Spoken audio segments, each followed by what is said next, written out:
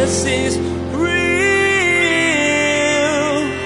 There's power in your name. We find hope when we trust in your ways. We need real. Jesus is real. We look at it that God is bad for doing this, but yet we neglect it. It says that everybody's corrupt and violence is filling the earth. As if that's better. See, the reality is this, is God is slow to anger. And God loves mercy. And God had given humanity every chance it needed. But humanity was bent on destruction. And when the right response to evil happens, people say, why is God so mean? It's the same thing that went on in the garden, isn't it? They want to blame God. Nobody wants to take responsibility. Building an ark from specific instructions for a flood that seemed impossible, only a devoted person to God would say yes to that. But that's what Noah was, obedient. And as Pastor Daniel will teach today, obedience is the highest form of worship to the Father. As we commit to obedience to Him, He is praised. Now here's Pastor Daniel in the book of Genesis, chapter 6, verse 9, with part 1 of our message entitled, The Flood. Jesus is real. My goal for the day is to try and take the entire flood account, which is about almost three chapters, in one 35-minute clip. Why are you guys laughing? That wasn't meant to be a joke. But I know why you guys are laughing, because you're thinking to yourself, the chances of Pastor Daniel making it through 3 chapters in 35 minutes is, you guys know how it goes. All right. Genesis chapter 6, verse 9. This is the genealogy of Noah. Noah was a just man, perfect in his generations. Noah walked with God. And Noah begot 3 sons, Shem, Ham, and Japheth. The earth also was corrupt before God, and the earth was filled with violence. So God looked upon the earth, and indeed it was corrupt, for all flesh had corrupted their way on the earth. Now, right away, we get a recap of what we just saw. First, we see that Noah had 3 sons, Shem, Ham, and Japheth. We saw that at the very end of Genesis chapter 5, which is kind of setting us up. It says in verse 9, we learn 3 things about Noah. One, that Noah was a just man. Second, he was perfect in his generation. And third, that he walked with God. Now, what's important for us to realize is that this word just in the Hebrew comes from the same root as the word righteous. It's the root of the word sadek. Now, it's interesting that righteousness means literally being right living. Justice, if you think about it, it comes from the same root word. Justice is the rightness that an individual has as it relates to society. I talked about this idea of justice, God's heart for justice. And justice in the world is the rightness of God being lived out in community. So we find here that Noah was righteous, that Noah walked rightly in the eyes of God. Now, does this mean that Noah was without sin? We know the answer to that is no. We're going to see more about that later. But the reality is that Noah was doing his best to do it right. We also find that he was perfect in his generation. Some translations have the word blameless for this. It means complete or sound. It means that not only was Noah righteous or just, but Noah had integrity as well. And it says that third, that he walked with God. And remember, we saw Enoch in Genesis chapter 5, that in this whole list of deaths, Enoch is there. It says, and Enoch walked with God and was not, because God took him. And so in a lot of ways, the reality of living a life with God and in Christ, it's about finding life in the midst of a world of death. And in a lot of ways, that is exactly what the Christian faith is. It is a community of people who is a colony of life in the midst of a civilization of death. So when Jesus says, I've come that they may have life and have it more abundantly, when Jesus talks about eternal life, being knowing God and knowing Jesus, the reality is that we get to have life in a world that is surrounded by death. And Noah here is a great example of this. Now, it says he had sons, and in verses 11 and 12, it recaps for us what we had just seen in the beginning of Genesis chapter 6, that the earth was corrupt before God. The earth was filled with violence. God looked upon the earth. Indeed, it was corrupt, and all flesh had corrupted their way on the earth. So there's this man, Noah, who's like a diamond in the rough. He's looking at the world, and the world is full of violence. It's fascinating because if you think about the day and age we live in, that would be a pretty profound way that you can describe the day and age we live in right now. That the world is violent. It's been corrupted. And see, and this is why I place so much emphasis as a teacher and as a pastor here at Crossroads about us taking stock of our own lives. Because the reality is we live in a world that is corrupted. It's corrupted from God's truest intentions. Now, our job is not to say, oh, that's bad. Our job, instead of just saying, that's bad, we're supposed to live right. We're supposed to live differently. The body of Christ is meant to be subversive to the predominant paradigm of the world system. So the world may be selfish and greedy, but we should be generous and self-giving. Because isn't that who Jesus is? Isn't that how Jesus has been? And what's gone on, I think, is that for Christians, we believe in Jesus, but a lot of times we're not willing to be as Christ is in the world. Jesus gave his life for the world. He asks us to give up our life for him, and then we get to be the hands and feet of Jesus in the world. But it's interesting that Noah was that. Noah was a subversive force in the world. The world was going one way. It was corrupted. It was full of violence. But yet you have Noah was just. He was righteous. He was blameless. And he walked with God. And would to God that would be a perfect picture of people who call themselves Christians in the 21st century. That the world is going its way and we are charting a new course. We're following Jesus on a path that he blazed. And we are unashamed to go against the current of the way the world is going. Just because it's heading that way doesn't mean we need to head that way with it. Now in verse 13, we start to see the plan. It says this. So this is Genesis 6:13. And God said to Noah, the end of all flesh has come before me, for the earth is filled with violence through them. And behold, I will destroy them with the earth. Make yourself an ark of gopher wood. Make rooms in the ark and cover it inside and outside with pitch. And this is how you shall make it. The length of the ark shall be 300 cubits. Its width 50 cubits and its height 30 cubits. You shall make a window for the ark, and you shall finish it to a cubit from above and set the door of the ark on its side. You shall make it with lower, second, and third decks. Behold, I myself am bringing flood waters on the earth to destroy from under heaven all flesh, in which is the breath of life. Everything that is on the earth shall die. Now imagine this. There's violence, and now God is bringing judgment.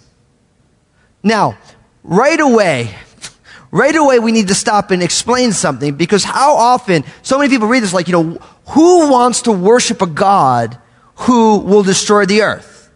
And there's no doubt there's some people in here, you say, why would I want to believe in such a God? But what's interesting is we look at it that God is bad for doing this, but yet we neglect that it says that everybody's corrupt and violence is filling the earth. As if that's better. See, the reality is this, is God is slow to anger.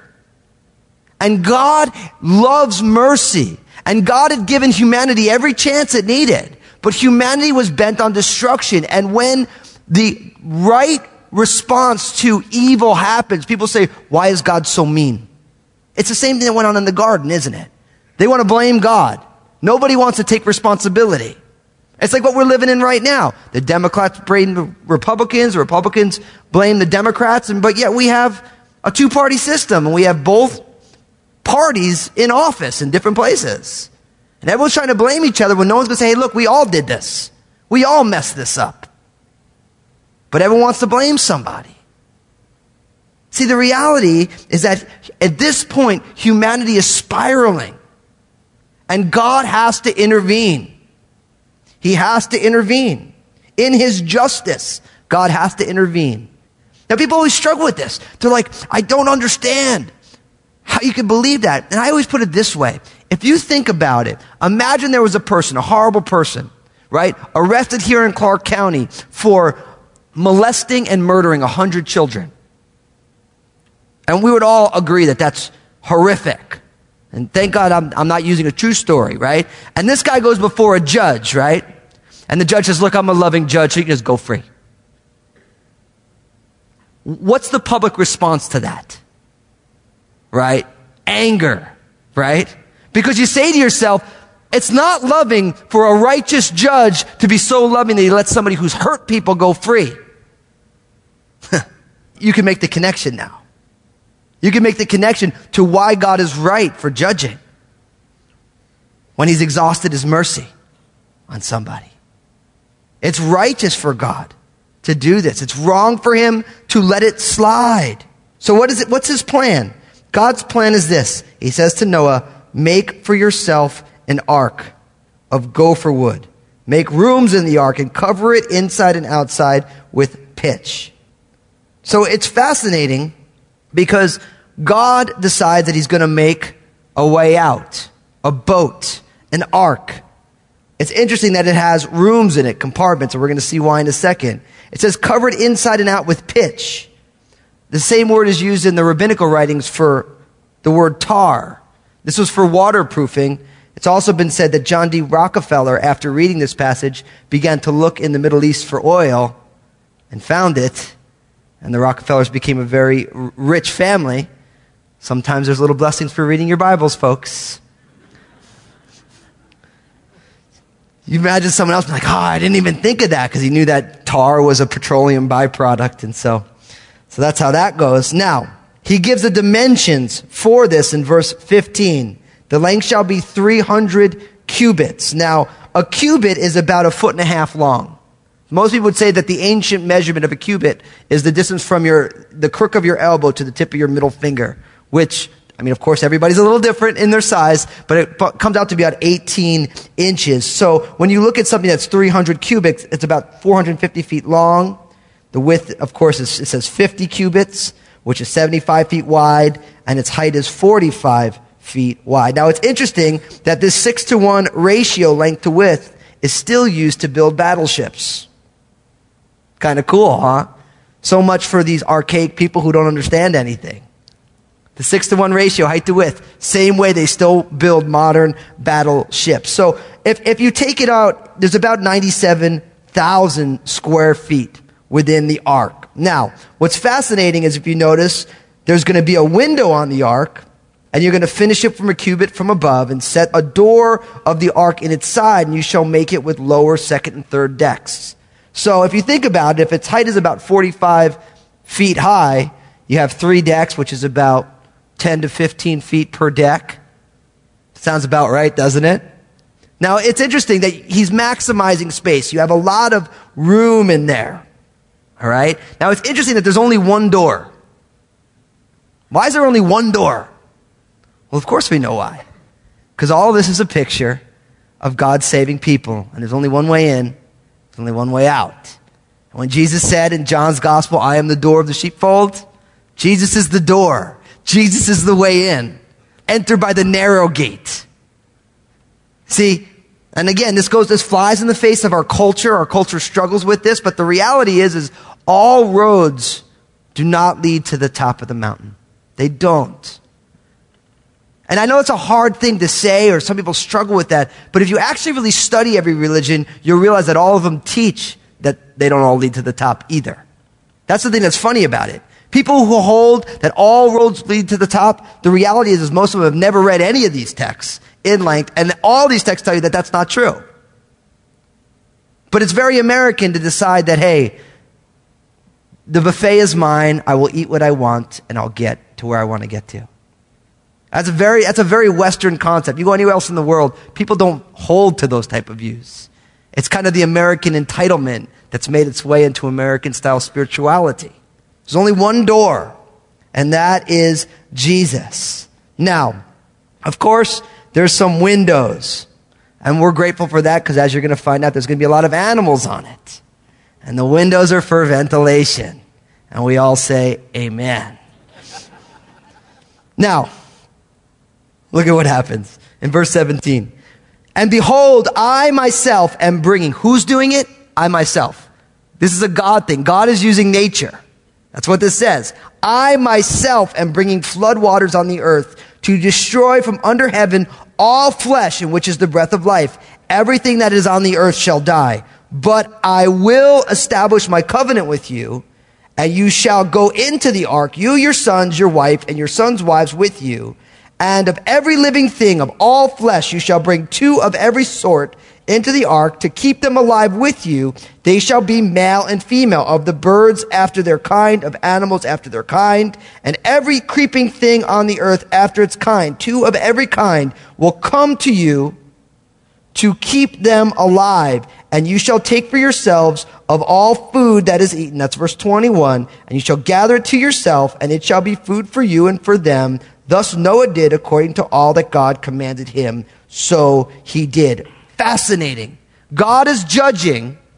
God is using nature to do the judging, right? But then, in verse 18, I will establish my covenant with you. This is the first time that word is used in the Bible. My covenant with you. This is an agreement between 2 parties. The whole Bible, you could read the whole Bible with the concept of covenant at its foundation. In a lot of ways, we understand covenant because the idea of marriage is meant to be an agreement between 2 people. Now, of course, we live in a day and age where half of every one of these covenants gets broken. But the entire Bible, from Genesis to Revelation, can be read with this theme that the Almighty God makes a covenant with humanity, and He intends to keep it. This covenantal care. This is why God is called Father. This is sometimes where the church is called the bride. This is all covenantal language. And although we live in a culture that doesn't value covenant, that doesn't mean that God doesn't value it. And God's faithfulness is based along covenantal lines. And I think that is why there's such an onslaught against marriages today. That's why there's a devaluing of marriage for people before they get married by trying to enjoy the benefits of marriage, mostly physically, without the fullness of what the covenant is meant to be, which is fidelity and faithfulness. The reason there's an onslaught against it is because marriage is meant to be a picture to the world of God's covenant. And Paul talks about that in Ephesians chapter 5. So God, although God's going to judge, He's making a covenant with Noah. And that covenant is though, although death is happening, you are going to be saved. That's what it is. It's beautiful because you have God's justice in verse 17, and then you have God's covenant faithfulness or grace in verse 18.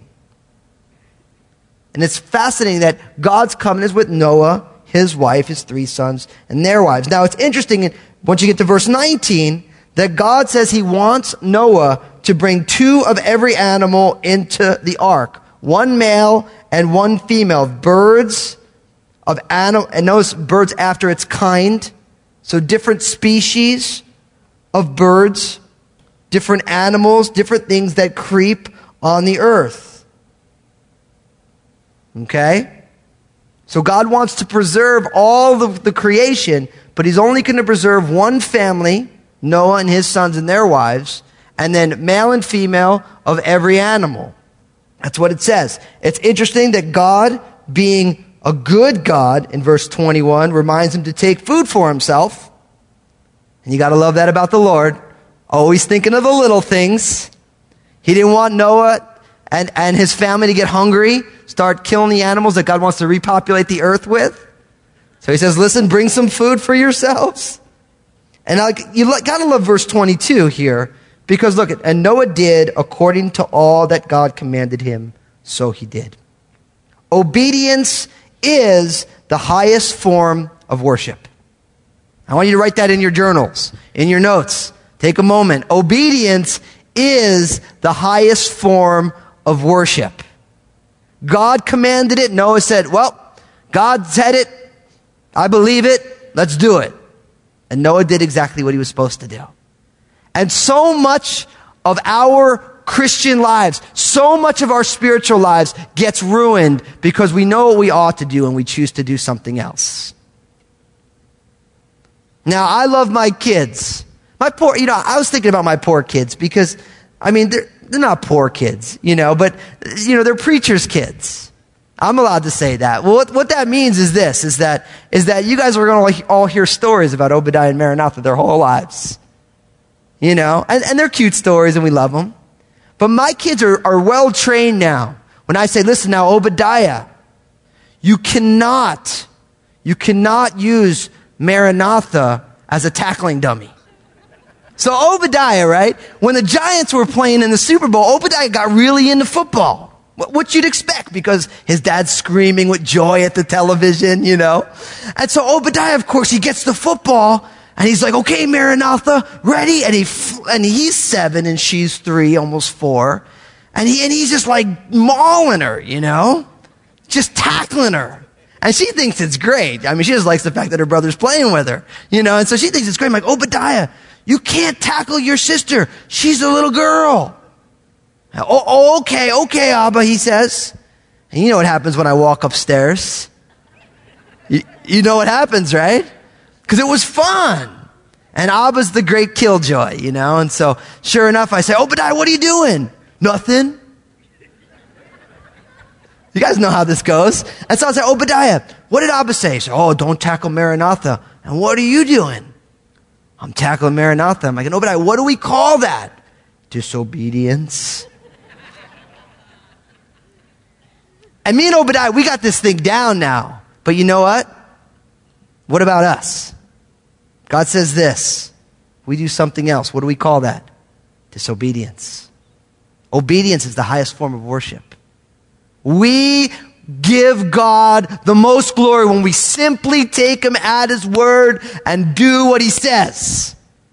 And as we get older, we get really, really good at trying to justify disobedience.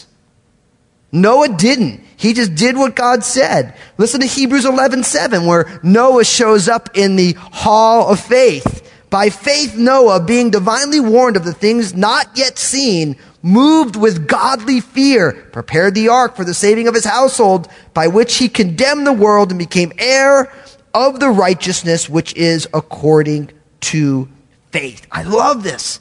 Noah's been divinely warned of things he has not yet seen. He moved with godly fear, and he prepared the ark and saved his household. When was the last time you thought to yourself, God has told me to trust him, walk by faith? This is what he says in his word. I'm going to move with godly fear to do that. And we know what the outcome was. I think of 1 John chapter 5, verse 3. For this is the love of God, that we keep his commandments, and his commandments are not burdensome. The reason the Church of Jesus Christ isn't what God has intended it to be, not is because God's Spirit isn't enough, but because we like to be disobedient, don't we? Every day I wake up, I'm like, Lord, you know I'm a rebellious child. Jesus is real. I wanted to thank you so much for listening in at Jesus is Real Radio. I am blessed and humbled that you would take the time and you would grow alongside of this. Now listen, the teaching on Christian radio, it's amazing. Praise God for all the teaching. But listen, just receiving God's word is not God's design for you as a disciple. Jesus didn't say, listen, if you want to be my disciple, I want you to listen to good Christian teaching. Jesus in effect said, listen, if you want to be my disciple, I want you to be part of the family of God, the people of God, the church. Now listen, believe me, I know church is not easy. There's all sorts of people at church. Sometimes things don't go well. I know for many of you, you probably have church baggage because you got hurt or something went on. But listen, God designed a community of believers, a congregation, to be the primary way that we are discipled. And so listen, you need to be involved in a local church. God wants you to be growing with a group of people. You need to be in a church that teaches God's word unashamedly, not one that's going to make excuses. You need to be in a church where the pastor's going to say things that you're not going to like. Why? Because then you go to the Lord and say, Lord, what do you want me to do with this? You need to be in a church where with people who aren't exactly like you. Because in church, when iron is sharpening iron and you're getting rubbed a unique way by someone who you wouldn't normally hang out with, God will do something amazing. So listen, if you're in the Portland, Vancouver metro area, come join us here at Crossroads. But wherever you are, find a good church, not only because God wants you to, but because God wants you to be blessed there, and God wants to use your gifts as a blessing in the people of God. God bless you. Jesus said